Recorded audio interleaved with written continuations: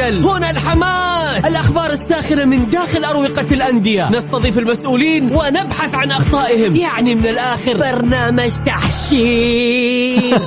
دقيقة، تحشير ايه يا حبيبي؟ ما يحتاج كل هذا الأكشن، الوضع مختلف تماما. بناخذكم في جولة خفيفة نناقش فيها مواضيع الرياضة ببساطة، أخبار رياضية، حصريات، معلومات فنية وتكتيكية، ولقاءات مع لاعبين ونقاد ومسؤولين. معانا في الجولة. الآن الجولة مع محمد القحطاني على ميكس اف ام. ميكس اف ام هي كلها في الميكس.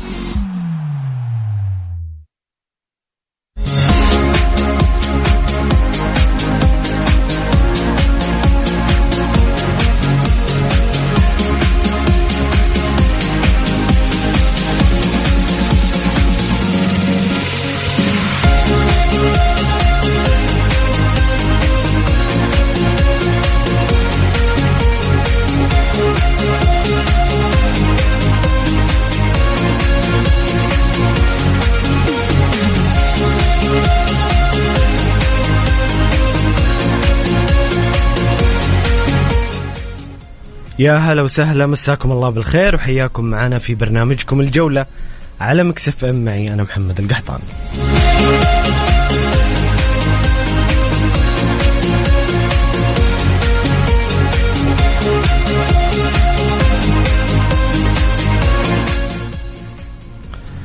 انتهى الموسم الرياضي في المملكة العربية السعودية، انتهى الدوري وبطولات الكأس، ولكن ما زالت الإثارة مستمرة. صفقات كبيرة جدا جدا ممكن أن تحدث هذا الأسبوع في الدوري السعودي. ما زال الشغف والإثارة مستمرة مع تتبع الجماهير والمحبين لصفقات أنديتهم. حديث كبير عن قدوم كريم بنزيما يعلن رحيله رسميا عن نادي ريال مدريد. ميسي أيضا يعلن رحيله رسميا عن نادي باريس سان جيرمان في مباراة الأمس بعد تتويجه باللقب في المباراة الأخيرة من الدوري الفرنسي. صفقات كبيرة ننتظرها في هذا الأسبوع المقبل مع انطلاق الميركاتو الصيفي. بصراحة صفقات ستحدث نقلة نوعية لو في حالة الحدوث، وهي بإذن الله قريبة جدا من الحدوث في الدوري السعودي.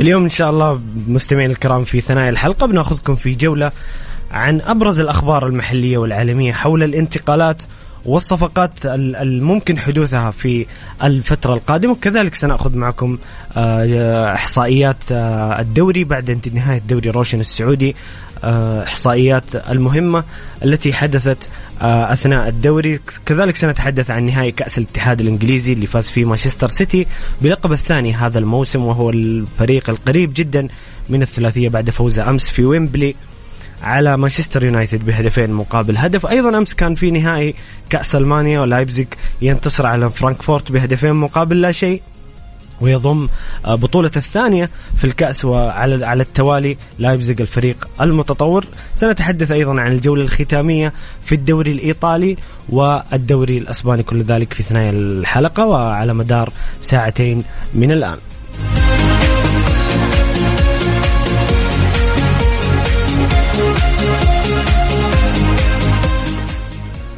سؤالي لكم مستمعين الكرام، أبغاكم تشاركوني بآرائكم وتعليقاتكم، خلونا ندردش مع بعض حول تشكيلة الموسم في الدوري السعودي. برأيكم أو برأيك اللي تسمعني الآن، شاركني بتشكيلة الموسم من وجهة نظرك. كذا أعطونا تشكيلاتكم 11 لاعب لأفضل 11 لاعب في الدوري السعودي. شاركونا على الرقم الواتساب الخاص بميكس اف ام على الرقم 0548811700. في انتظار مشاركاتكم وتشكيلاتكم، وخلونا نشوف كذا نهاية الحلقة إيش الأسماء أكثر الأسماء المتفق عليها كأفضل 11 لاعب في الموسم الرياضي السعودي.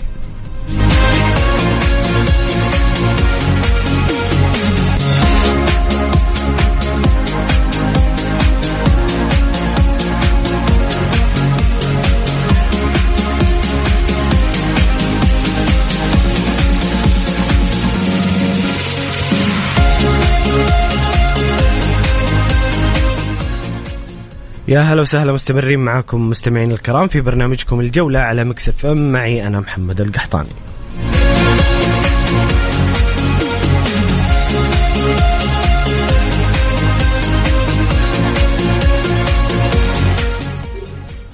ينضم لي الآن عبر الهاتف الأستاذ عبد المجيد الشهري، مدير الاتصال المؤسسي والشركات بالبرنامج الوطني لتطوير قطاع الثروة الحيوانية والسمكية، للحديث عن المؤتمر والمعرض الدولي للطحالب في الظهران من 4 إلى 6 يونيو. أستاذ عبد المجيد الشهري، أهلا وسهلا في برنامج الجولة وفي ميكس اف ام. يا أهلا بك، حياك الله. أبى أسألك أستاذ عبد المجيد بداية عن الهدف من إقامة مثل هذا المؤتمر. الله يحفظك. سعدنا اليوم برعاية كريمة من صاحب السمو الملكي الأمير سعود بن ناصر الثلاثين لأعمال المؤتمر الدولي للطحالب، والذي يقام بالتزامن مع التحقق السعودي في الثروة السمكية. ينظم هذا المؤتمر بإشراف وزارة الزراعة ممثلة في البرنامج الوطني لتطوير قطاع الثروة الحيوانية والسمكية، ونهدف من خلاله بمشيئة الله تعالى إلى تسليط الضوء على مجال الطحالب وقطاع الطحالب لما له من دور غذائي وبيئي كبير يساهم في تحقيق الأمن الغذائي وفي استدامة النظم البيئية وفقا لمستهدفات رؤية المملكة الشريفة. جميل. أستاذ عبد المجيد، ما هي الجهات المشاركة في المؤتمر أو المتعاونة مع المؤتمر؟ نعم، نحن لله الحمد في هذه النسخة التي تقام لأول مرة في المملكة العربية السعودية وربما في المنطقة بشكل كامل، سعدنا بوجود أكثر من 35 دولة حول العالم، ويمثلهم أكثر من 100 شركة وجهة حكومية وهيئات ومنظمات حكومية. أيضا يوجد في هذا المؤتمر ويشارك معنا على مدى 3 أيام أكثر من 72 خبير وعالم في مجال الطحالب، ويقام 5 جلسات رئيسية في المؤتمر وأكثر من 22 ورشة عمل. جميل. طيب يا أستاذ عبد المجيد، ما هي المخرجات المتوقعة من هذا المؤتمر؟ ما الذي تهدفون إليه؟ نعم، من ضمن الأهداف التي نسعى لها بإذن الله تعالى أن نسلط الضوء على قطاع الطحالب والتعريف بأهميته، وكذلك الإعلان أو استعراض جهود المملكة العربية السعودية في العناية بقطاع الطحالب والأبحاث التطبيقية التي عملتها وزارة البيئة والبيئة والزراعة مع عدد من الشركاء الدوليين والمحليين والأكاديميين مثل جامعة الملك عبد الله للعلوم والتقنية. الكثير من الأبحاث التطبيقية التي نفذتها الوزارة الهدف منها تعزيز العلائق العلفية وتعزيز أو توطين صناعة الأعلاف في المملكة العربية السعودية، وكذلك التعريف بأهمية قطاع الطحالب في تعزيز الصناعات التحضيرية بشكل عام، سواء مستحضرات التجميل أو الأدوية أو البلاستيك أو الوقود الحيوي أو غيرها من الصناعات التي ستكون بإذن الله تعالى رافد اقتصادي لدعم الاقتصاد الوطني المحلي وزيادة الناتج المحلي أيضا وتنمية الصادرات السعودية. جميل جميل أستاذ عبد المجيد، بارك الله جهودكم وبالتوفيق لكم دائما. أستاذ عبد المجيد، شاكرين لك وقتك وتواجدك معنا، وإذا عندك إضافة أخيرة تتفضل. شكرا لكم ولاهتمامكم، وسعداء بالتواصل معكم ومع السادة المستمعين، ونتشرف بحضور الجميع معنا في ظهران إكسبو خلال 3 أيام إن شاء الله. شكرا لك أستاذ عبد المجيد، ونلتقي إن شاء الله في مواعيد أخرى.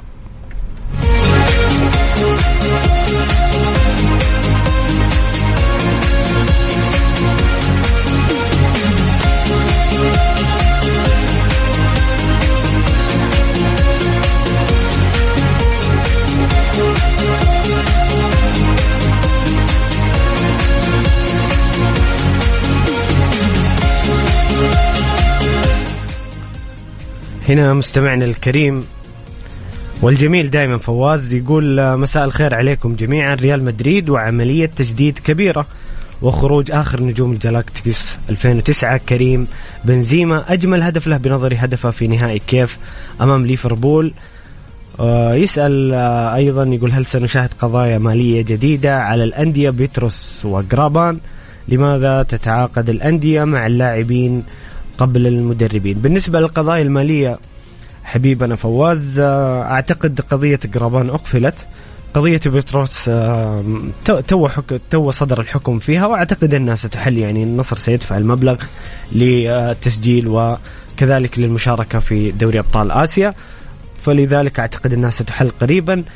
هذه الأندية تعمل أصلا على صفقات كبيرة جدا، وهذا حديثنا اليوم عن فترة الميركاتو الصيفي والانتقالات اللي بيكون صيف ساخن جدا جدا في الكرة السعودية، وسيكون الإثارة مستمرة طوال الصيف رغم نهاية الدوري، إلا أن هناك إثارة في عالم الصفقات والميركاتو الصيفي. يقول لماذا تتعاقد الأندية مع اللاعبين قبل المدربين؟ والله إذا كان هذا سؤالك استنكاري أو استغراب يا فواز فأنا أتفق معك.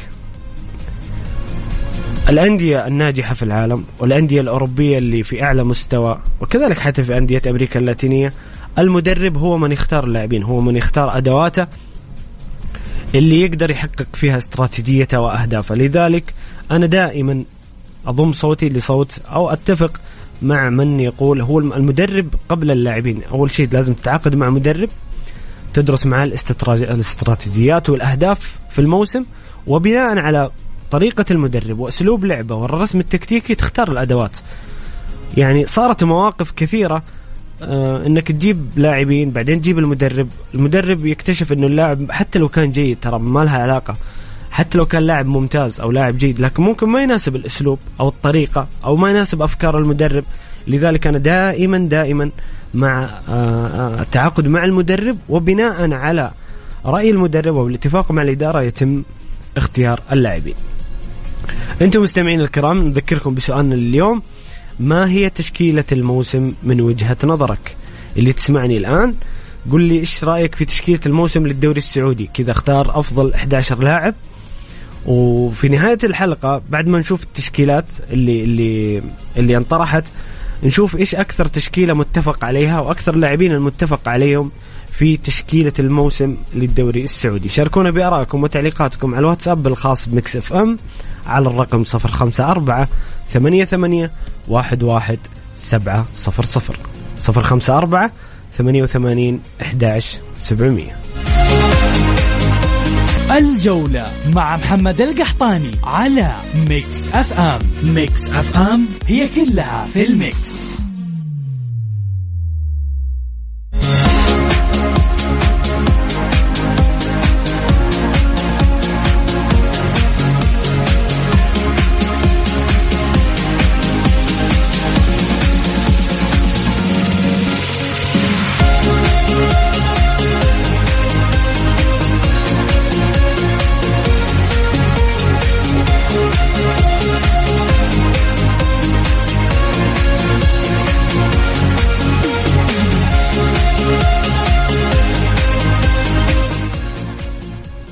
يا هلا وسهلا، مستمرين معاكم مستمعين الكرام في برنامجكم الجولة على ميكس اف ام، معي أنا محمد القحطاني.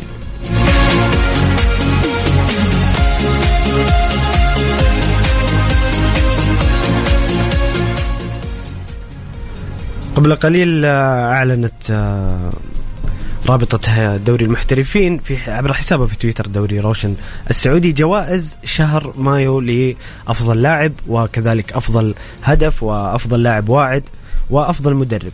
خلونا نستعرض الجوائز مع بعض بعدين نستعرض معكم أهم الإحصائيات اللي حدثت في دوري روشن السعودي.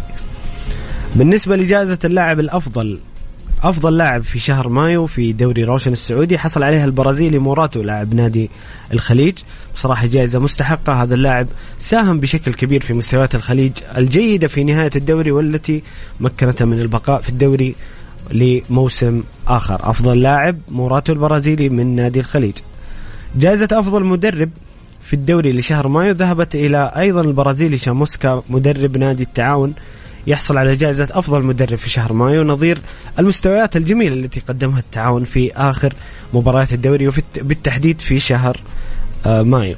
بالنسبة لجائزة الحارس الأفضل فهو الحارس الأفضل في الدوري بشكل عام، ولكن أيضا حصل على جائزة أفضل حارس في شهر مايو مارسيلو جروهي النجم البرازيلي حارس مرمى الاتحاد يفوز بجائزة أفضل حارس في شهر مايو، وبكل تأكيد هي جائزة مستحقة. ولو تحدثنا عن جائزة الموسم فبالتأكيد سنتحدث عن أفضل حارس في الموسم، سنتأكد عن جروهي اللي وصل لرقم أسطوري في تاريخ الدوري، 18 كلين شيت، رقم تاريخي حقق جروهي هذا الموسم.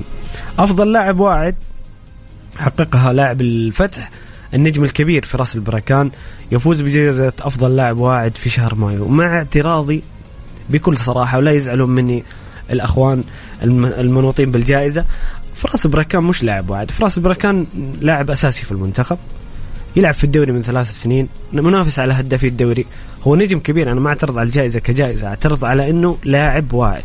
لاعب الواعد يكون عمره 20 سنة 19 سنة، لكن فراس البركان يعني يلعب في الدوري من 3 سنين، هذا 3 أو 4 موسم له في الدوري، فجائزة أفضل لاعب واعد يعني يجب النظر فيها ابتداء من الموسم القادم.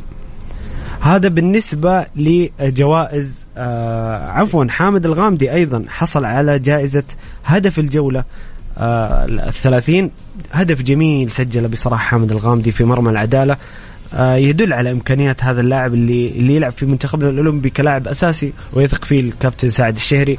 لاعب جميل قادم للكرة السعودية بإذن الله، نتمنى منه أنه يستمر على هذا المستوى بالعقلية الفذة، وأيضا بالرغبة والجوع دائما في تقديم مستويات والوصول إلى الأفضل. سنشاهد حامد الغامدي من نجوم الكرة السعودية إن شاء الله في المستقبل. تشكيلة الجولة 30 في دوري روشن السعودي: حارس المرمى عبد القدوس عطية بتقييم 7.2، حارس نادي الوحدة. في قلوب الدفاع حسن كادش من التعاون 7.5، وأنتوني من الخليج 7 أيضا 5 تقييمه. ظهير أيسر عبد الله الخطيب لاعب نادي الاتفاق 7.3، وعبد الرحمن السفري ظهير أيمن من الفيحاء 7.6. هذا بالنسبة لخط الدفاع. خط الوسط حامد الغامدي ومصعب الجوير، هذول النجوم القادمين للكرة السعودية. حامد الغامدي 8.6، مصعب الجوير 8.4. هذا بالنسبة للمحاور. على اليسار، وسط اليسار، فابيو مارتينيز لاعب الخليج اللي قدم بصمة كبيرة مع الخليج بصراحة هذا الموسم بعد انتقاله لهم، 7.7. على الجناح الأيمن أرون بوبينزا 9.7، الأعلى تقييما عفوا بعد تسجيل 4 أهداف في مرمى ضمك في المباراة الأخيرة. أرون أرسل رسالة للشبابين ربما أنه يستطيع البقاء في الشباب وتقديم مستويات. بصراحة أرون بوبينزا لاعب بإمكانيات كبيرة.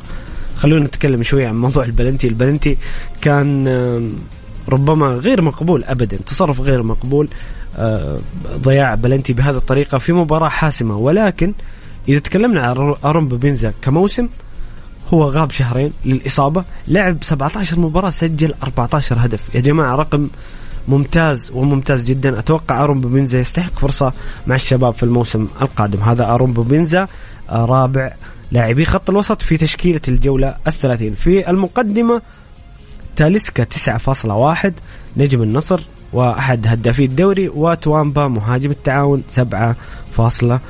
هذه هي تشكيلة الجولة 30 من دوري روشن السعودي: عبد القدوس عطية، أنتوني حسن كادش، عبد الله الخطيب، عبد الرحمن السفري، حامد الغامدي، مصعب الجوير، فابيو مارتينيز، أرون بوبينزا، وفي المقدمة توامبا وتاليسكا.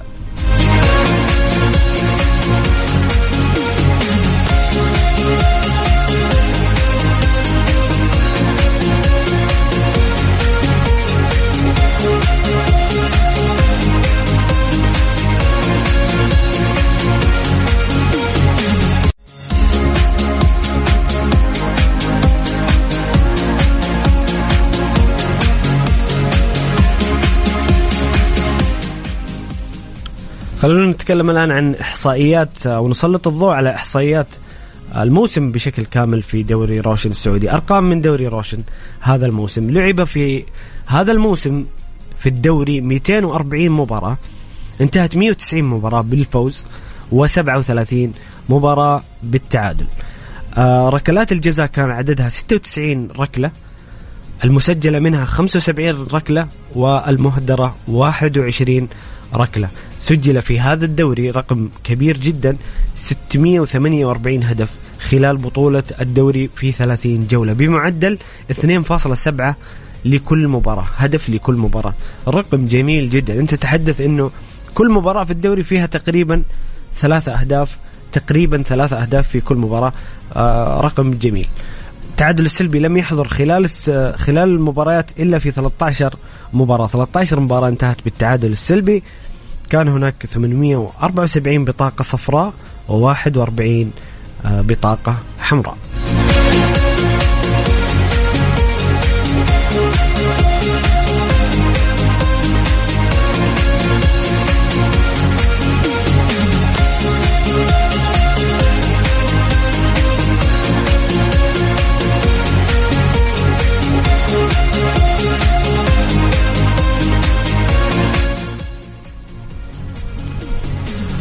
أكثر الفرق اللي فازت خارج الديار في دوري روشن هذا الموسم، وهذه دائما الفوز خارج الديار دائما في العرف العالمي هو الطريق نحو البطولة أو الطريق نحو الإنجازات. لما تفوز خارج ملعبك هنا تكون قوة كبيرة. وبالطبع أكثر فريق فاز خارج الديار هو الاتحاد اللي حقق 10 مباريات أو 10 فوز خارج ملعبه. في المركز الأول الاتحاد ب10 فوز خارج ملعبه.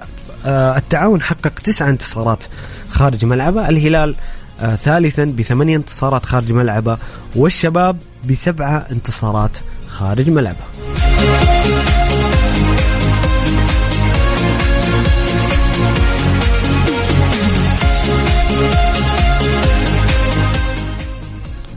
أكثر من صنع الأهداف في دوري روشن هذا الموسم نجم التعاون كاكو ب15 هدف. وللعلم هذا أكبر رقم في موسم واحد في تاريخ الدوري السعودي. كاكو صنع هذا الموسم 15 هدف، رقم عظيم جدا. أعتقد أنه لم يسلط عليه الضوء بشكل كبير. رقم يعني تخيل كم مر من الأساطير على الكرة السعودية، كم مر من اللاعبين المحترفين العظماء، ما حد استطاع أن يصنع 15 هدف في موسم. كاكو حقق هذا الرقم مع التعاون هذا الموسم، رقم كبير وكبير جدا لكاكو. طبعا كورنادو أيضا صنع 13 هدف، وهذا تأثير كبير لكورنادو على فريقه، تأثير إيجابي. 13 هدف صنع كورنادو مع الاتحاد. ويوسف موسونا استطاع صناعة 9 أهداف، كابتن فريق الطائي المنتقل إلى نادي الرياض. أولى صفقات الرياض وأولى صفقات الموسم اللي بصراحة عملت ضجة إيجابية. انتقال يوسف موسونا الرياض. الرياض يبدأ العمل مبكرا للتجهيز للموسم القادم.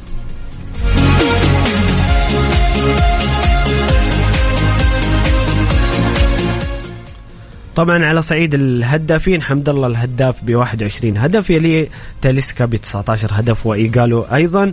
حمد الله أيضا بتحقيق للرقم يحقق أيضا منجز تاريخي، هو اللاعب صاحب الرقم القياسي في تسجيل زائد 20 هدف في 3 مواسم.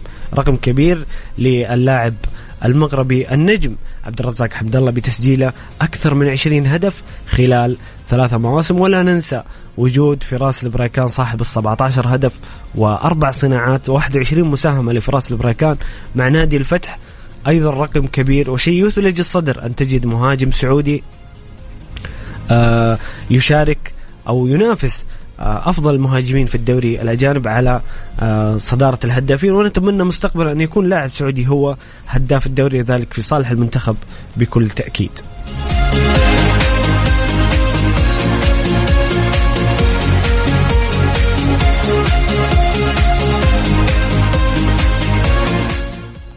مستمعين الكرام، شاركونا بآرائكم وتعليقاتكم حول أرقام وإحصائيات الدوري السعودي، وأيضا تشكيلة الموسم من وجهة نظركم. إيش التشكيلة المناسبة أو أفضل 11 لاعب برأيك تشوفهم أفضل لاعبين في هذا الموسم؟ شاركونا بتشكيلة الموسم وآرائكم وتعليقاتكم على الواتساب الخاص بمكس اف ام على الرقم 054 88 11 700.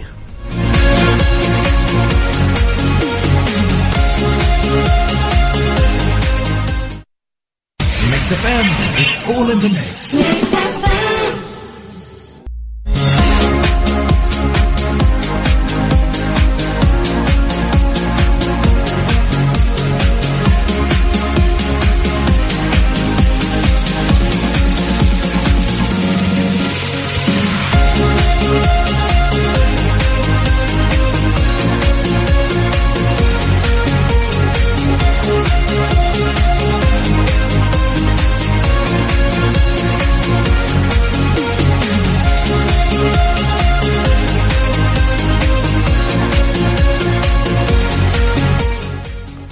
يا هلا وسهلا، مستمرين معكم مستمعين الكرام في برنامجكم الجولة على ميكس اف ام. معي أنا محمد القحطاني.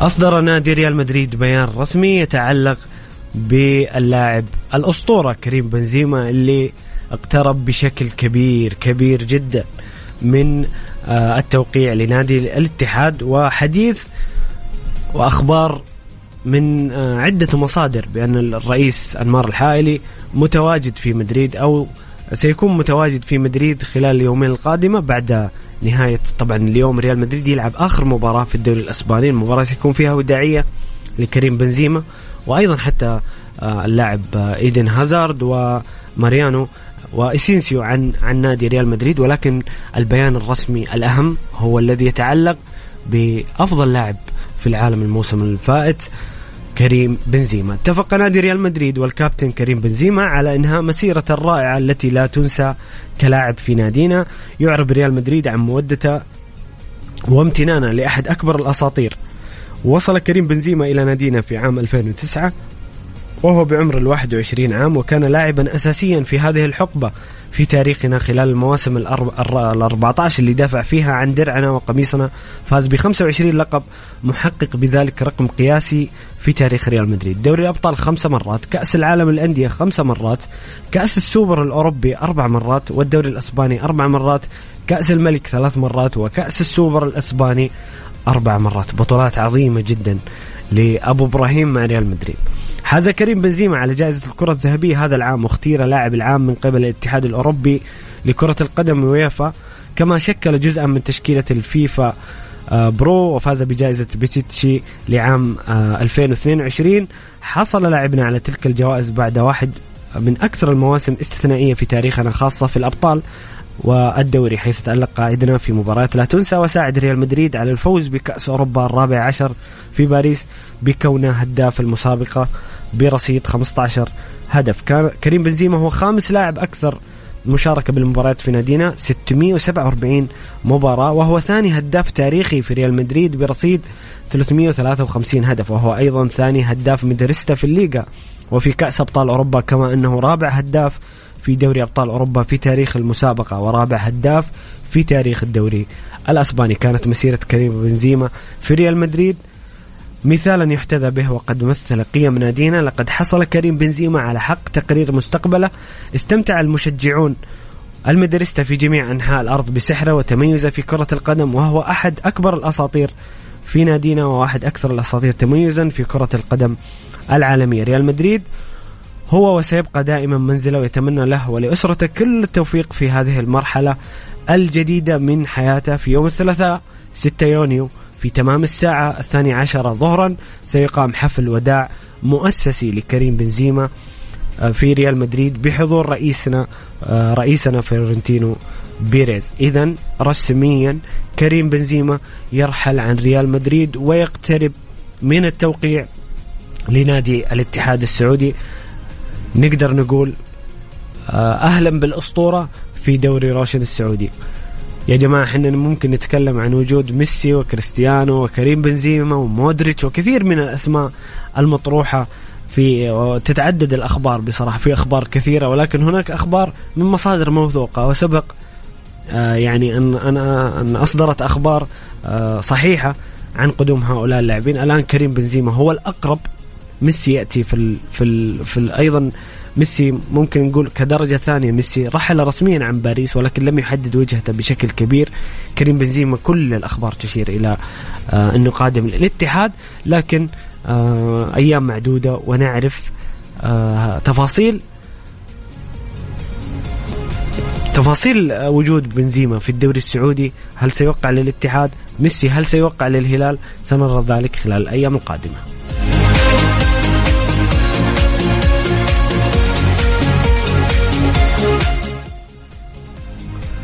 هنا فواز مستمعنا الكريم يقول إضافة إلى ما ذكرت من أرقام وإحصائيات، الدوري مقسم إلى قسمين قبل المونديال وقسم ما بعده. أسوأ ما في هذا الموسم طول وقت بدل الضائع وكثرة التوقفات، ودقائق اللعب الفعلية كانت أقل من 60 دقيقة. أنا أتفق معك أنه كان فيه يعني بسبب المونديال الرتم قل شوية.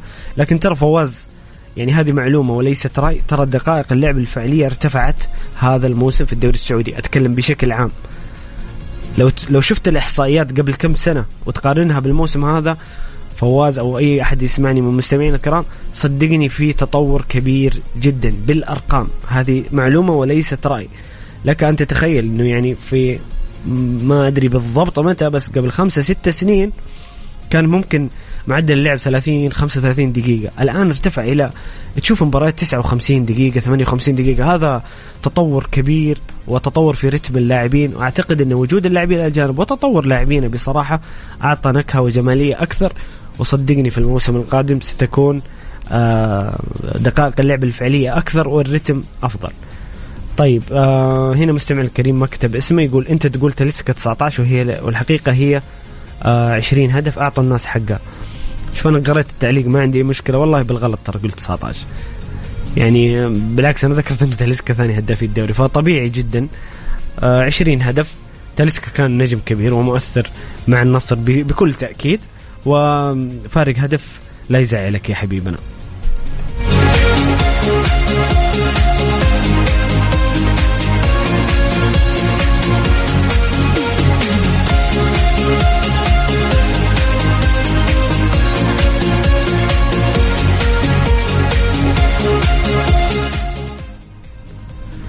عموما مستمعين الكرام، احنا وصلنا لنهاية ساعتنا الأولى. في الساعة الثانية سينضم لي الضيف الكوتش محمود حاج علي للحديث عن نهائي كأس إنجلترا وأيضا نهائي كأس ألمانيا، والحديث أيضا في البداية عن الصفقات الكبيرة التي ممكن أن تحدث في الدوري السعودي والميركاتو الصيفي الساخن، وكذلك الحديث عن نهاية الجولة في الدوري الأسباني والدوري الإيطالي. شاركونا بآرائكم وتعليقاتكم حول هذه النهائيات وعن الصفقات المحلية، وأسئلتكم لضيفنا الكريم على الواتساب الخاص ميكس اف ام على الرقم 0548811700.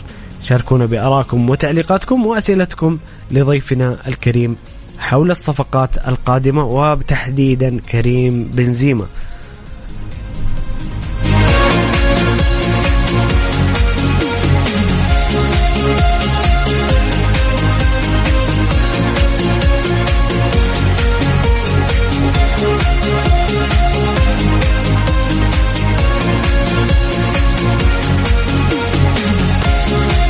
الجولة مع محمد القحطاني على ميكس اف ام. ميكس اف ام هي كلها في الميكس.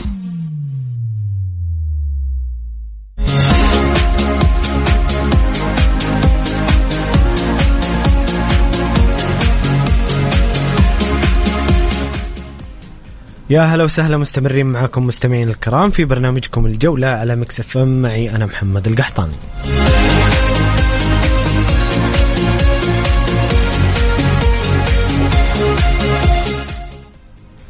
في بداية الساعة الثانية أرحب بضيفي من ألمانيا المدرب محمود حاج علي. كوتش محمود أهلا وسهلا في برنامج الجولة. الله يسعد مساك ومساء المستمعين الكرام، مساء العاملين، تحياتي صديقي محمد. أهلا وسهلا يا كوتش. خلينا نبدأ معك بالحديث عن الصفقات اللي شغلة الشارع الرياضي السعودي بصراحة بشكل كبير، وانتظار للصفقات القادمة في هذا الصيف. كريم بنزيما يعلن رحيله رسميا كوتش محمود عن ريال مدريد، وكذلك ميسي يعلن رحيله رسميا عن باريس سان جيرمان يوم أمس في مباراة التتويج. كيف تشوف هذا الحراك في كرة القدم السعودية؟ قراءتك للمشهد الرياضي ووجود هذه الصفقات في الدوري السعودي الموسم القادم. طبعا بالبداية كلنا شايفين نحن التطور والنمو في الدوري السعودي، وخاصة أنه كلنا بنعرف أنه في نية لدى المملكة بتقديم ملف لاستضافة كأس العالم في عام 2030. صحيح. فجلب مثل هاي الصفقات وجلب مثل هود اللاعبين رح يعطي صيت أكبر للدوري السعودي، رح يعطي صيت أكبر للمملكة، وخاصة يعني نحن شفنا بعد قدوم كريستيانو رونالدو كمية القنوات الإعلامية العالمية اللي صارت تنقل الدوري السعودي. صحيح. فقط لأجل كريستيانو. صحيح. نقطة ثانية، نحن شفنا تقريبا قبل أسبوع أو 10 أيام لقاء مع جورجينا زوجة كريستيانو، عند اللي حكت كيف كانت الفكرة المسبقة لديها، وبعدين كيف عند اللي تعاملت مع الشعب السعودي وعاشت في المملكة وكيف هم مرتاحين. حتى كريستيانو رونالدو كيف عبر عن وجود الجماهيري الكبير في الدوري السعودي، كيف انبهر بوجوده في بلد مش بيعرف عنه أي حاجة. فحاليا قدوم إن شاء الله كريم بنزيما بنسبة كبيرة اتحادي وبيستاهل الزعيم. وبهالمناسبة بنبارك لعشاق الاتحاد وعشاق النمور الفوز بالدوري، وطبعا راح يكون هو ممثل المملكة في كأس العالم للأندية. نقطة تانية كمان قدوم ميسي راح يعطي زخم أكبر، وما ننسى أنه من فترة قريبة جدا ميسي كان موجود في السعودية، وبهذيك الأثناء جرى حديث بين ميسي والإداريين في نادي الهلال، في أخبار وفي مفاوضات بين ميسي والهلال وفي كلمة بيناتهم، ولكن كلنا ممكن إذا في فرصة يرجع على برشلونة يرجع عليها. أنا برؤيتي وبنظري صعبة جدا، لأنه أنت اليوم عند بدك ترجع ميسي على برشلونة في ظل التدهور المالي وعدم بيع اللاعبين وتخفيف الرواتب. اليوم عند بدي يجي ميسي على برشلونة أنت بدك تبيع لاعب سوبر ستار، صح جوردي ألبا راح، بوسكيتس راح، بيكي راح، ولكن نحن بنعرف إنه الديون على برشلونة ديون كبيرة، فبده موارد مالية ثاني لحتى تنعش الاقتصاد. يمكن السوبر الستار الوحيد اللي ممكن يبيعه برشلونة هو فرانكي ديونغ، لأنه شفنا لا فيران توريس قبلان يطلع وحتى ما له أندي مهتم فيه ولا حتى أنسو فاتي. فاليوم النجم الوحيد اللي أنت ممكن تبيعه لحتى تجيب ليونيل ميسي هو فرانكي ديونغ، مثلا ب70 أو ب80 مليون. فلا أنا إن شاء الله بتمنى أنه ميسي يجي على المملكة ونشوف رونالدو في النصر، نشوف كريم بنزيما في الاتحاد، ميسي بالهلال، وفي أخبار أنه ممكن راموس ينتقل على أحد الأندية السعودي. لسه هذا الخبر صحيح. حتى كوتش محمود أيضا هناك حديث عن مفاوضات للأهلي مع مودريتش. طبعا مودريتش ما زال القرار بيد التجديد أو الرحيل، لكن أيضا في أخبار عن مودريتش وقدومه للأهلي. بالضبط. فقدوم هود النجوم للدوري السعودي أول شيء راح ترفع من الحالي الفني للدوري السعودي، عدد المشاهدات، طبعا كل المميزات لإنشاء دوري محترف على مستوى عالي موجود. أنا بالنسبة لي بتمنى أنه خلال السنة القادمة أو اللي بعدها يتم رفع عدد المحترفين اللي يحق له المشاركة مع نادي في الدوري السعودي.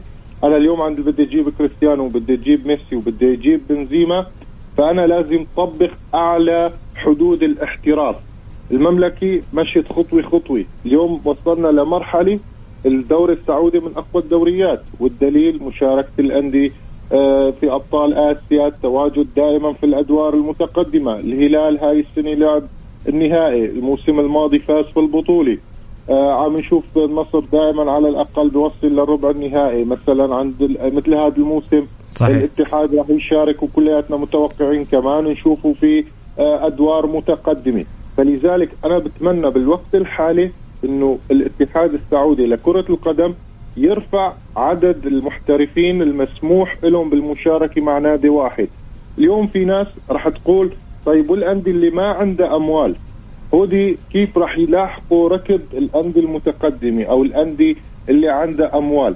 طبعا كلنا بنعرف إنه الهيئة عم تدعم كل الأندية السعودية وأي نادي. صحيح. هو مشروع وطني كوتش محمود، ولا أقطع حديثك. هو وزارة الرياضة ستدعم جميع الأندية بصفقات من هذا النوع، والصفقات المتبقية كل نادي يعني واجتهاداته ونجاحه في المفاوضات.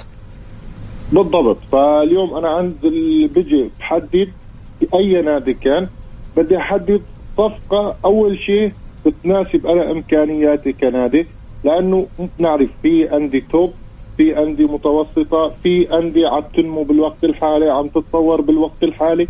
فهون لازم تكون إدارات الأندية ذكية بانتقاء الاسم اللي يعلي له أول شيء شعبيته يتوافق مع إمكانياته المادي، لأنه اليوم أنت عندك بدك تجيب لاعب محترف، تمام؟ لا إما بدك تجيب هذا اللاعب المحترف وتستفيد منه على المستوى الفني على المستوى الرياضي، أو راح تجيبه لحتى بس يأكل كبسة. صحيح. بكل أمانة لما راح يجي ويرفع لك وتشوف انت التحدي ويرفع من مستوى اللاعبين الموجودين عندك، لما راح يجي يقول انا بقضي لي سنتين باكل كبسة وبتمشى في السعودية وبروح على موسم الرياض وعلى جدة. لكن نوعية كوتش محمود، نوعية اللاعبين القادمين، نحن نتحدث عن نوعية. بصراحة أنا هذا اللي كان يهمني في الموضوع، أتكلم عن رأي شخصي. ما نبغى لاعب مجرد اسم، لاعب يقدم عطاء في الملعب، لما زال لديه إمكانيات. يعني لما نتكلم عن كريم بنزيما الموسم الماضي، لما نتكلم عن ميسي بطل العالم، اللاعبين مثلا حققوا أفضل لاعب في العالم الموسمين الماضية، فإحنا نتحدث عن عطاء فني ما زال بإمكانهم تقديم مستويات فنية ورفع رتم الدوري. مش بس هني كأشخاص، كعقلي. نحن اليوم مثلا رونالدو حاليا في أخبار كثيرة إنه إدارة النصر عم تستشير كريستيانو رونالدو في أمور فنية، كيف نرفع جودة التدريب، كيف نرفع جودة اللاعبين الموجودين عنا، مين المدرب اللي ممكن نحن يرفع عنا هاي الجودة. يعني اليوم نحن قدوم كريستيانو بولوندور، قدوم ميسي بولوندور، قدوم كريم بولوندور، مودريتش بولوندور، تمام. فهودي اللاعبين إجباري رح يجلبوا أسماء من المدربين، أسماء ثقيلة. فراح نشوف نحن الإدارات هون، راح يكون دور الإدارة كيف أنا أقدر أتعامل مع هذا الفكر الاحترافي، سواء للمدربين أو سواء لهود اللاعبين النجوم اللي ممكن أنا يرسموا لي مشروع كامل أرفع فيه كل الدوري، أرفع فيه من قيمة كل الدوري بشكل عام. صحيح. يعني وقدوم المدربين الكبار أيضا مهم جدا لبناء استراتيجيات فنية، وأيضا إضافة عقلية انضباطية على جميع الأندية. تمام. أنا راح أضرب لك مثال بدولة قطر.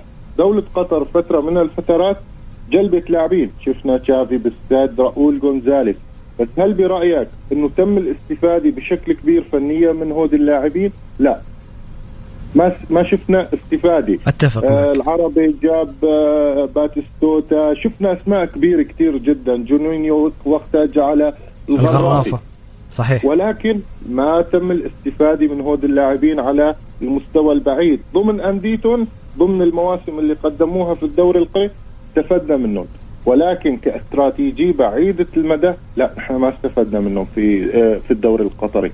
والدليل شايفين نحن وضع الأندية في قطر، ما في أي تنافس إطلاقا في دوري أبطال آسيا، نتائج دائما دون المطلوب، دون المستوى المطلوب من الأندية القطري. فلذلك اليوم نحن بدنا نجيب خود اللاعبين مع مدربين عالين الأسماء. يعني اليوم أنا بيكون عندي نونو سانتو، خبرة كبيرة في الدوري الإنجليزي، وشفنا اللي عملوا مع الوولز في البريمير ليج. فهذا الإنسان راح يعمل لي مشروع بعيد المدى، لازم أنا أستفيد من رؤيته الفنية.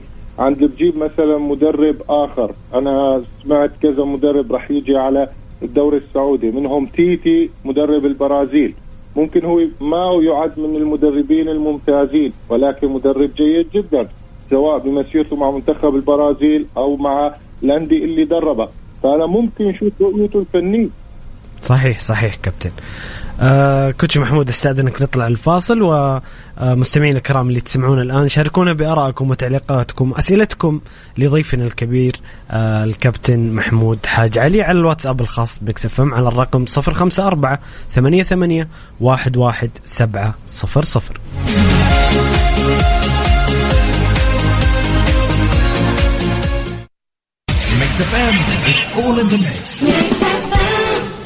تطبيق درايف من التعاونية يكافئ ما يعاقب بتقنية حديثة، يقيس مدى التزامك بالقيادة الآمنة، ويكافئك كل أسبوع بكاش باك أو بنزين لسيارتك أو غيرها كثير لسلامتك وسلامة عائلتك واللي حولك. والحين فرصة أنك تجربه بنفسك ومجانا حتى لو ما عندك تأمين التعاونية.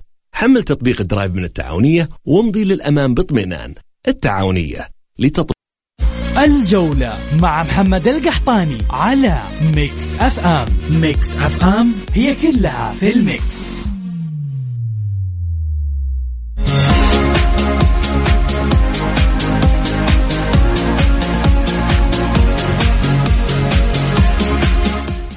يا هلا وسهلا، مستمرين معكم مستمعين الكرام في برنامجكم الجولة على ميكس اف ام. معي أنا محمد القحطاني وضيفي الكريم الكوتش محمود حاج علي.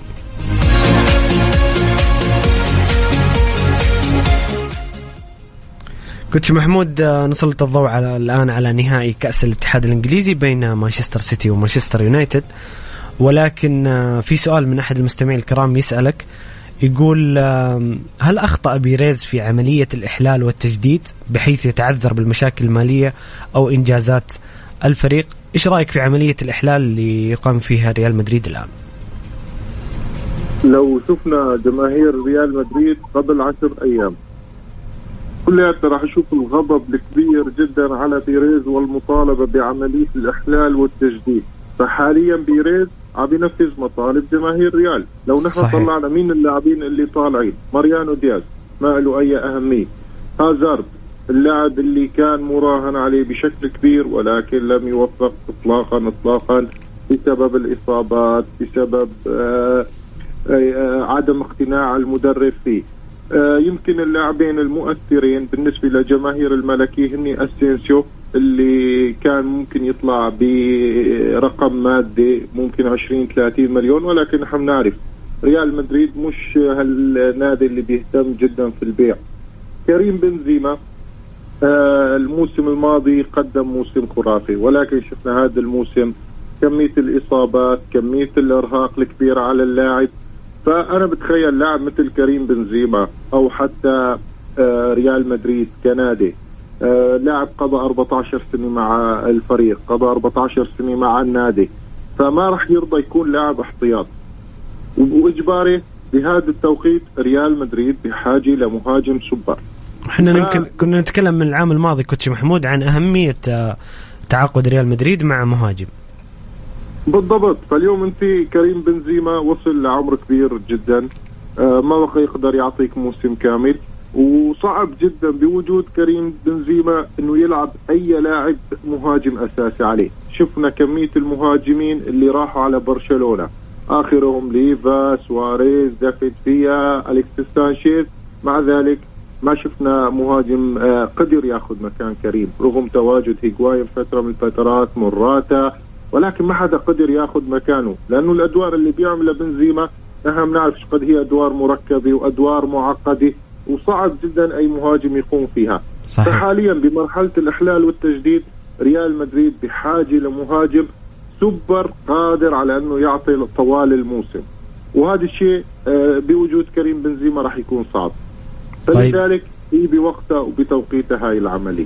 جميل كوتش محمود. أمس في نهائي كأس الاتحاد الإنجليزي ومع نهاية الموسم في إنجلترا مانشستر سيتي يحقق لقب الثاني هذا الموسم بالفوز على مانشستر 2-1 ويقترب ربما من تحقيق ثلاثية تاريخية. كيف شفت المباراة كوتش محمود، قراءتك للمباراة؟ والله أنا بالنسبة لي كان يمكن آخر شيء ممكن نقوله هي إنها مباراة نهائي، خاصة بالشوط الأول، يعني كانت أقرب لمباراة تحضيري. مانشستر يونايتد دخل خايف من السيتي، خايف من أنه يحقق عليه نتيجة ثقيلة، وخاصة بعد ما سجل إلكاي غاندوغان الهدف الأول، والسيتي بعد ما سجل الهدف قال لك أنا بمشي المباراة كيف ما بدي وبربح بالتوقيت اللي بدي إياه. فما شفنا هذا المستوى العالي، ما شفنا هذا المستوى اللي كان ممكن نشوف انه هاي المباراة الأخيرة، المباراة اللي هي تعطيك لقب. يعني اليوم مانشستر يونايتد حقق هدفه بالتأهل للتشامبيونز، ولكن لو حقق هذا الكاس كان راح يختلف معاه كثير. ما شفنا هذا القوة، ما شفنا هاي الرغبة بإني حقق أنا البطولة. شفناها يمكن 10 دقائق في نهاية الشوط الأول، وشفناها 10 دقائق في الشوط الثاني بس. أما مانشستر سيتي لعب بأقل مجهود، اللاعبين عارفين كيف يلعبوا، هاي ميزة ما كانت موجودة في السيتي. نحن قبل نشوف السيتي في أي مباراة بده يدخل عليها بده يضل مستحوذ على الكرة، سيطر على المباراة، يتناقل، يشكل فرص، يهدد الخصم، يضغط عليه الضغط العالي. لا، نحن البارح شفنا بيب جوارديولا عم بيقسم المباراة ل4 أفكار. القسم الأول أنا سجلت الهدف، بعدين تحولت للضغط المتوسط، عطيت شوي الكرة لمانشستر يونايتد، صرت ألعب معاهم على الوسط، امنع خطورتهم، امنع التهديدات تبعيتهم، ولكن بنفس الوقت أنا ما بدي غامر، ما بدي أعمل ضغط عالي، ما بدي أرهق لاعيبتي. أنا عندي اليوم نهائي، بس عندي النهائي الأهم هو السبت القادم قدام الانتر ميلان. فلو شفنا الفريقين ما كانوا ما بنقدر نقول انه والله هذا افضل مستوى لهم. وما ننسى مانشستر يونايتد بيعاني من اصابات مهمه جدا سواء بخط الدفاع او بخط الهجوم حتى، يعني مارسيال، مارتينيز، أنتوني، حتى سبايتزر اللي جابوه من باير ميونخ مصابين. 4 لاعبين هودي مؤثرين جدا في تشكيلة مانشستر يونايتد، ما كانوا موجودين اطلاقا عند المدرب. فالمتوقع انه نشوف سوق ناري من مانشستر يونايتد خاصة كرأس حربة، وممكن نشوف حارس بديل لديخيا. ديخيا لحد الآن مشكلته التسديدات من بعيد، الهدفين اللي دخلوا عليه هن تسديدات من بعيد، وخاصة نحن يعني كندوغان يمكن بآخر 5 سنوات أهم لاعب في العالم في الأوقات الحاسمة. الموسم الماضي جاب الدوري للسيتي في آخر 20 دقيقة، هذا الموسم قدر يجيب له المباراة الكاس. طبعا اللاعب سجل هاتريك ولكن كان في جول اوف سايد. فعم نشوف نحن بيب جوارديولا بهذا الموسم حنكته التكتيكي عم بتخلي من مانشستر سيتي فريق صعب. تين هاغ وفريق مانشستر يونايتد برأيه انه الجماهير راضي. نحن اليوم داخلين قدام السيتي نخسر ب2-1، نشوف فيه مقاومة من لاعيبتنا، نشوف فيه أداء جيد من لاعيبتنا، فهذا الشيء بيكفينا وبيعطينا بشر خير بتين هاغ وبالمشروع القادم لمانشستر يونايتد، خاصة لو تم بيع النادي في الصيف ل قطر. يعني كلها بنعرف انه في عرض قطري لنادي مانشستر يونايتد، ولكن ننتظر ونشوف ايش راح يصير. جميل كوتش محمود. هنا في سؤال من أحد مستمعين الكرام يقول توقعاتك لنهائي الأبطال نهاية الأسبوع وتوقعاتك لنهائي المؤتمر الأوروبي. كده أعطيني كوتش محمود توقع سريع كده. تمام، بتوقع الانتر راح يفوز 2-1 على مانشستر سيتي، وبتوقع ويست هام يفوز بهدف مقابل لا شيء. لا أنا كده ما أقدر ما أسألك ليش الانتر ما متوقع الانتر كوتش محمود. تمام، لازم أسألك. وعلى فكرة أنا أتفق معك، أنا ضد السردية الشعبية إنه السيتي سيفوز بسهولة في النهائي. أنا ضد هذه المقولة تماما. أعتقد أن إنتر سيكون خصم صعب سواء هزم أو فاز في المباراة، لن تكون مباراة سهلة على مانشستر سيتي. أنت فسر لي كوتش محمود قراءتك. صحيح، أول شيء الضغط النفسي الأكبر على مانشستر سيتي على عكس الإنتر. وإذا رجعنا شوي بالذاكرة لورا فهذا الشيء بيشبه بنسبة كبيرة جدا إنتر ميلان يوم اللي فاز بنهائي دوري الأبطال على بايرن. الكل كان عم بيقول المرشح الأول بايرن. صحيح. شفنا فاز الإنتر مع مورينيو وفاز. رقم 2 أسلوب اللعب اللي بيلعب فيه الإنتر. لو راقبنا مانشستر سيتي بهذا الموسم الفرق اللي تعذب قدامه أو خسر معاها بنشوف دائما بيخسر مع الفرق اللي بتلعب ب3 مدافعين بالخلف واللي عندها كثافي في خط الوسط، وهودي الشرطين متوفرات في إنتر ميلان. وما ننسى انه الانتر من نوعية الفرق اللي عندها 3 مهاجمين على مستوى عالي جدا من الخبرة، اللي هني لوتارو اللي بعد ما عمل عملية وبعد كأس العالم شفنا اللاعب انتفض انتفاض كبير جدا، متألق جدا. شفنا لوكاكو كمان بالوقت اللي عم بيعطيه عم بيكون مؤثر. إيدن زيكو راح تكون مباراة عاطفية بالنسبة له لأنه مثل من قبل مانشستر سيتي. وما ننسى أنه كوريا في بعض الأوقات عم بيكون أيضا حاسم. سجل إنزاغي في النهائيات، يعني إنزاغي لحد الآن خسر مباراة واحدة فقط في مباراة نهائي. ولا ما ننسى أنه من قبل فاز فيها قبل الشهر الماضي فاز على فيورنتينا بنهائي الكاس. فالإنتر من نوعية الفرق المعقدة تكتيكيا، منظم جدا كوتش محمود. وما بس هيك، انت هاي السنة كلها عم نمدح في نقطة في بيب جوارديولا انه بلحظة من اللحظات بيتخلى عن الكرة. انتر ما بياخد الكرة، حتى لو انت قلت له تفضل انا بدي اروح دافع بيقول لك لا والله ما بناخدها غير مرتدات، احنا ما بنلعب. فعلا بنلعب مرتدات.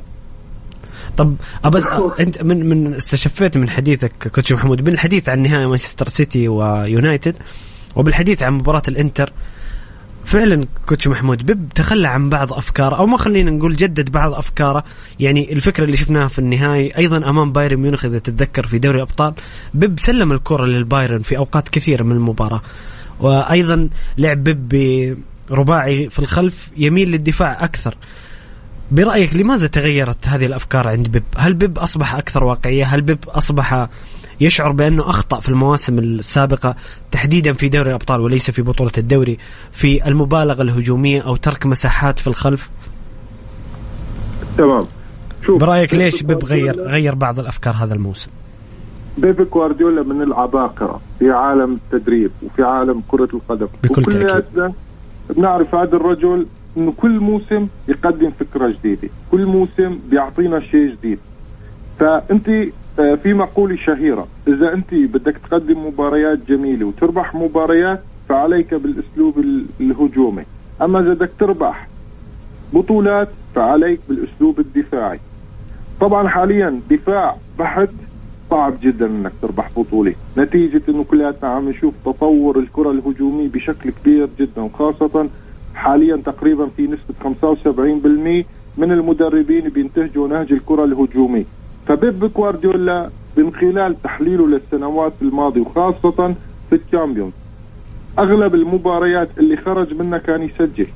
اليوم عند اللي خسر قدام توتنهام 4-3 مش خسر 1-0. الموسم الماضي هو ريال مدريد انتهت المباراة 4-3 بالذهاب و2-1. فأنا ما عندي مشكلة بالتسجيل، وأنا جبت بعبع في التسجيل أصلا، يعني جبت الوحش بالهجوم. هو يمكن هالاند أكثر أيضا كان من أسباب خروج مانشستر سيتي في السنوات الماضية أحيانا ضياع بعض الفرص، وأعتقد أن هالاند سيحل هذه المشكلة. بالضبط. فأنا اليوم كمنظومة تبعيتي أيمت ما بدي بهاجم، بس أنا ماني مضطر هاجم كل الوقت وتضربني مرتدة، لا أنا بصلح الدفاع، بعمل منظومة دفاعي جيدة. يعني اليوم إذا بنرجع على أكانجي مع دورتموند، ما كان هاللاعب المتفوق، بالعكس كان عنده أخطاء وعثرات كبيرة جدا، ولكن أنا اليوم مع بيب جوارديولا شفته تطور كبير. ناثان آكي من لاعب غير مرغوب فيه لأحد أهم اللاعبين في الدفاع. طبعا دياش مستوى ثابت، بالإضافة لدخول فكرة جديدة للستونز اللي هو إنه أنا زيح الضغط على رودري أثناء بناء الهجمة. فأنا ليش بدي ضل هاجم؟ أنا صار عندي منظومة دفاعي قوي جدا. مع ذلك حتى أنا عندي لاعبين إذا بدي ألعب مرتدات رح يكونوا قاتلين. برناردو سيلفا نحن شايفين المستوى الخرافي اللي عم بيقدمه، جريليتش اللي انفجر بهذا الموسم وصار أحد الركائز الأساسية. صحيح. فأنا كشخص إذا بدي أجيب بطولات لازم أخلق توازن، وهذا الشيء اللي عمله السيد بيب جوارديولا في هذا الموسم. أنا بعمل توازن، بهاجم ترجي العالم قوتي، ترجي النادي المقابل قوتي، بحاول سجل عليه، بحاول اخذ المباراة مثل ما بدي. وفي شغلي اذا بتنتبه لأنت، السيتي مجرد سجل على اي فريق نحن بنقول بالسوري ضبعوا، معنى ضبعوا انه خلص خوفوا انه انا قادر اجيب فيك الثاني وقادر اجيب فيك الثالث والرابع. انا فعلا ملاحظ انه مانشستر سيتي يركز على الهدف المبكر اللي يسير المباراة بعد الهدف. وزي ما قلت، زي ما ذكرت انت كوتش محمود، احيانا بيب بعد ما يسجل هدف او هدفين حتى في بطولة الدوري يلجأ للضغط المتوسط، يحاول انه يغلق المساحات اكثر. بالضبط، لانه صارت الفرق الخصوم تهاب هذا الفريق، فبتعرف انه انا اي خطأ راح اعاقب. في هالاند قدام، في دي بروين، في جريليتش، في برناردو سيلفا، في كاندوغان اللي من شوي حكينا انه حاليا يمكن اخر 5 سنوات هو اهم لاعب حسما للنهائيات وللمباريات اللي بتجيب القاب. صحيح. فالسيتي مرعب بالحالة الهجومية، مرعب. فلا، خليني انا اضمن الحالة الدفاعي وخلي الخصوم يعطوني ثغرات، يعطوني مفاتيح لحتى ارتاح انا اكثر.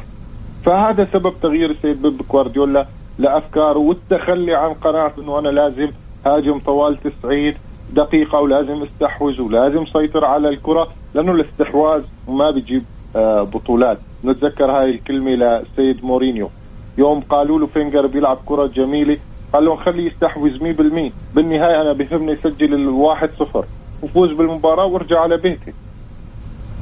صحيح. طيب كوتش محمود، ننتقل الآن إلى نهائي كأس ألمانيا. لايبزيغ يحقق اللقب للمرة الثانية على التوالي والمرة الثانية في تاريخه. لايبزيغ يقدم نفسه في الدوري الألماني في السنوات الأخيرة كواحد من أجمل وأمتع الفرق في ألمانيا.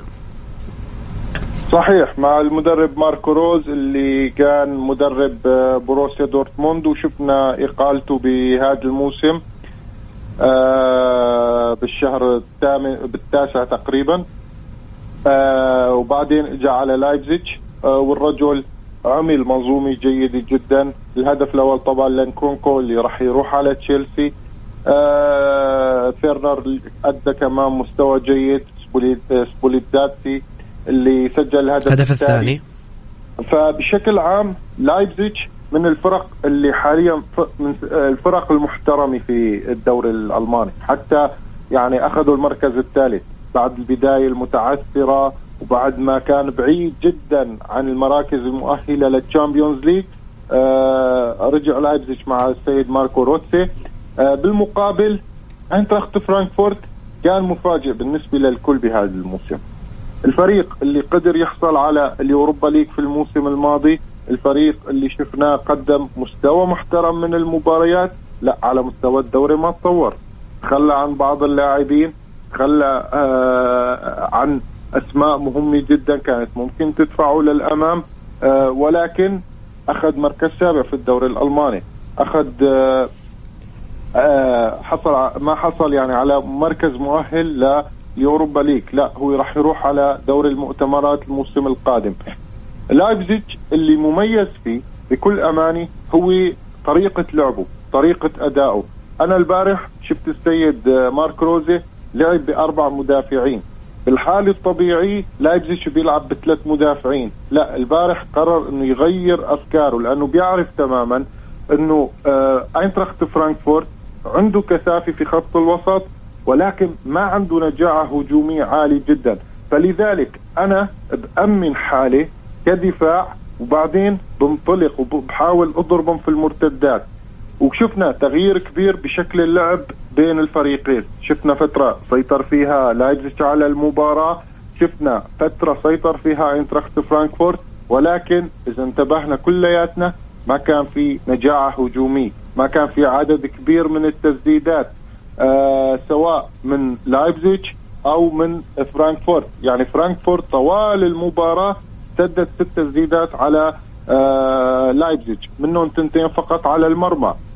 لايبزيغ سجل 12 تسديدة، ولكن منهم 3 على المرمى، 2 أهداف. تخيل، يعني استدف ان اللي تحولوا فقط لأهداف من أصل 12 تسديدة. طبعا كان مثل ما حكيت من شوي هدف نوكونكو اللي راح يروح على تشيلسي، هدف ودع فيه الجماهير. ولايبزيغ بكل أماني من الفرق اللي بالوقت الحالي شايفينها نحن ممكن تدخل في فترة من الفترات إذا استمر الاستثمار فيها، إذا قدر يعني يضلوا يلعبوا على قانون 50+1. ممكن نشوف إنه لايبزيغ من أحد الفرق اللي تنافس البايرن ودورتموند، ولكن طالما موجودة قاعدة. كوتش محمود تشرح أكثر للمستمعين الكرام قانون 50+1 عشان الناس تأخذ فكرة؟ تمام. قانون 50+1 هو إنه كل إدارات الأندية في عدد أو في روابط من الجماهير هي مشاركة في حكم الإدارة.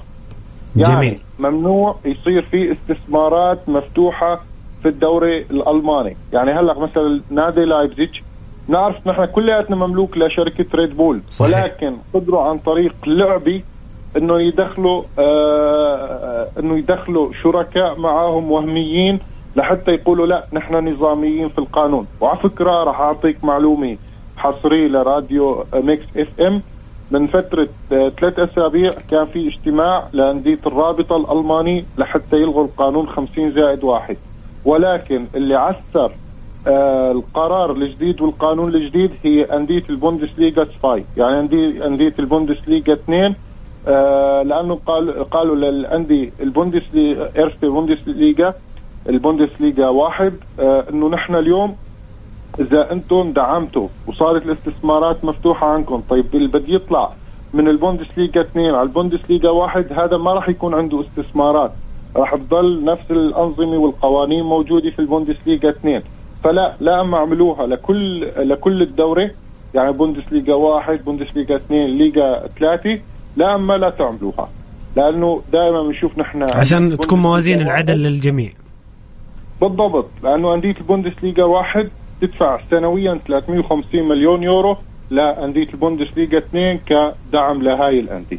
فقاعدة 50+1 ما بتخلي استثمارات مفتوحة للأندية الألماني، بيكون في استثمارات محددة، بيكون في لمشجعين النادي أسهم في النادي مشاركة فيه. طبعا الروابط أو المشجعين بيكون لهم مثلا اللي بيشاركوا بالكارت السنوي أو إلى آخره، بيكون لهم مشاركة في القرار. وكمان طبعا تدخل بلديات. هو شوي القانون فضفاض جدا، ولكن هاي بشكل مختصر شرحت لك إياه. جميل، شكرا لك كابتن محمود على شرحك الجميل. وأسألك في محورنا الأخير عن مباراة اليوم منتظرة، ذهاب نهائي دوري أبطال إفريقيا بين فريقين شقيقين وفريقين بصراحة في الفترة الأخيرة هم واجهة إفريقيا في كأس العالم للأندية واللي حققوا اللقب، الأهلي والوداد. كيف تشوف هذه المباراة كابتن محمود؟ طبعا مباراة مرتقبة، مباراة منتظرة، مباراة مكررة من العام الماضي. اليوم راح يكون الذهاب، والأسبوع القادم راح يكون الإياب. طبعا في إصابات مؤثرة في النادي الأهلي، أهم محمد الشناوي. شفنا لاعب الوداد البيضاوي حيمود اللي حيمود سيغيب اليوم أيضا. صحيح، مين؟ حيمود سيغيب اليوم عن المباراة أعتقد. تماما، لأنه عمل عملية زائدة دودي. وشفنا إدارة النادي الأهلي كيف زاروا اللاعبين والأشكال الودية. يمكن أهم شيء اليوم في المباراة واللي أنا عم بنتظره هي عودة جماهير المصري إلى الملعب. نحن من زمان ما شفنا الملاعب المصري موجود فيها الجماهير. لا، اليوم وزارة الداخلية في مصر سمحت للجماهير بالحضور وملء الاستاد بشكل كبير جدا. فراح تكون مباراة مجنونة، خاصة نستمتع بالأجواء الجماهيرية في مصر وفي المغرب. أكيد بالمغرب طبعا الوداد أكيد جمهوره عظيم جدا، ونعرف نحن أجواء جماهير الوداد، ولكن كنا مفتقدين بكل أمانة لجماهير النادي الأهلي. جماهير النادي الأهلي كمان تعطي دائما أجواء رائعة للمباراة. أكيد المباراة بكل أمانة الفريقين بهذا الموسم الميزة الكويسة فيهم متوازنين. يعني نحن بنشوف النادي الأهلي تأهل على حساب النادي الترجي، فاز في مباراة الإياب في مصر ب1-0، ولكن في الذهاب قدر ينتصر ب3 على الترجي.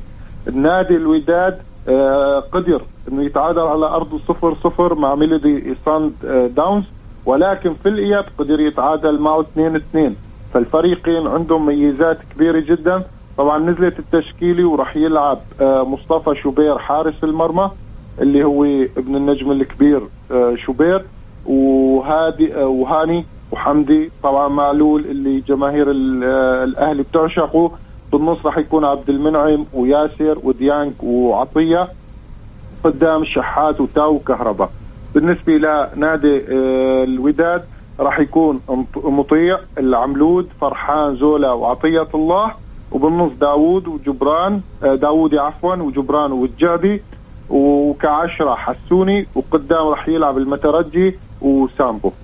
فمباراة منتظرة، مباراة راح تكون بين كبيرين جدا. النادي الأهلي اللي هو عملاق أفريقيا، نادي الوداد صاحب اللقب اللي راح يدافع عن لقبه. بس برأيي الشخصي راح تكون شوي حذرة لأنه في مباراة الإياب. صحيح، حسابات الذهاب والإياب تختلف. صحيح بالضبط، راح يكون تفكير الأهلي بشكل أكبر إنه يحاول يحسم المباراة، والنادي الوداد يطلع بأقل الأضرار إن ما قدر ينتصر في مصر.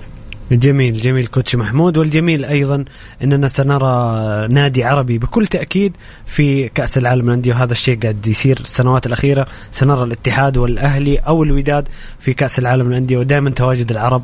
إن شاء الله نشوف الأندية العربية الباقية بإذن الله تتطور وتصل لهذه الأماكن. كوتش محمود، شكرا لك على قراءاتك، على تحليلاتك. دائما أنت ضيف جميل وممتع وتقدم الإضافة. الله يعطيك ألف عافية، والله ولي الشرف أني أتواجد معك صديقي، وشكرا لك على الدعوة. وعلى الاستضافة الكريمة، وإن شاء الله نكون خفاف لطاف على المستمعين الكرام.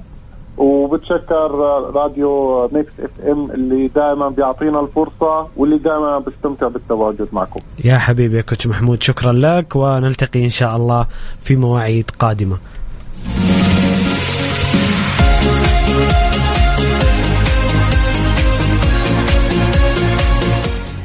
مستمعين الكرام، حنا كذا وصلنا لنهاية حلقتنا لهذا اليوم من برنامجكم الجولة. أتمنى تكونوا استمتعتوا معنا بالحلقة. نلتقي غدا في نفس الموعد من الساعة 6 وحتى 8 مساء. خليكم دائما على السمع. كان معكم محمد القحطاني، في أمان الله.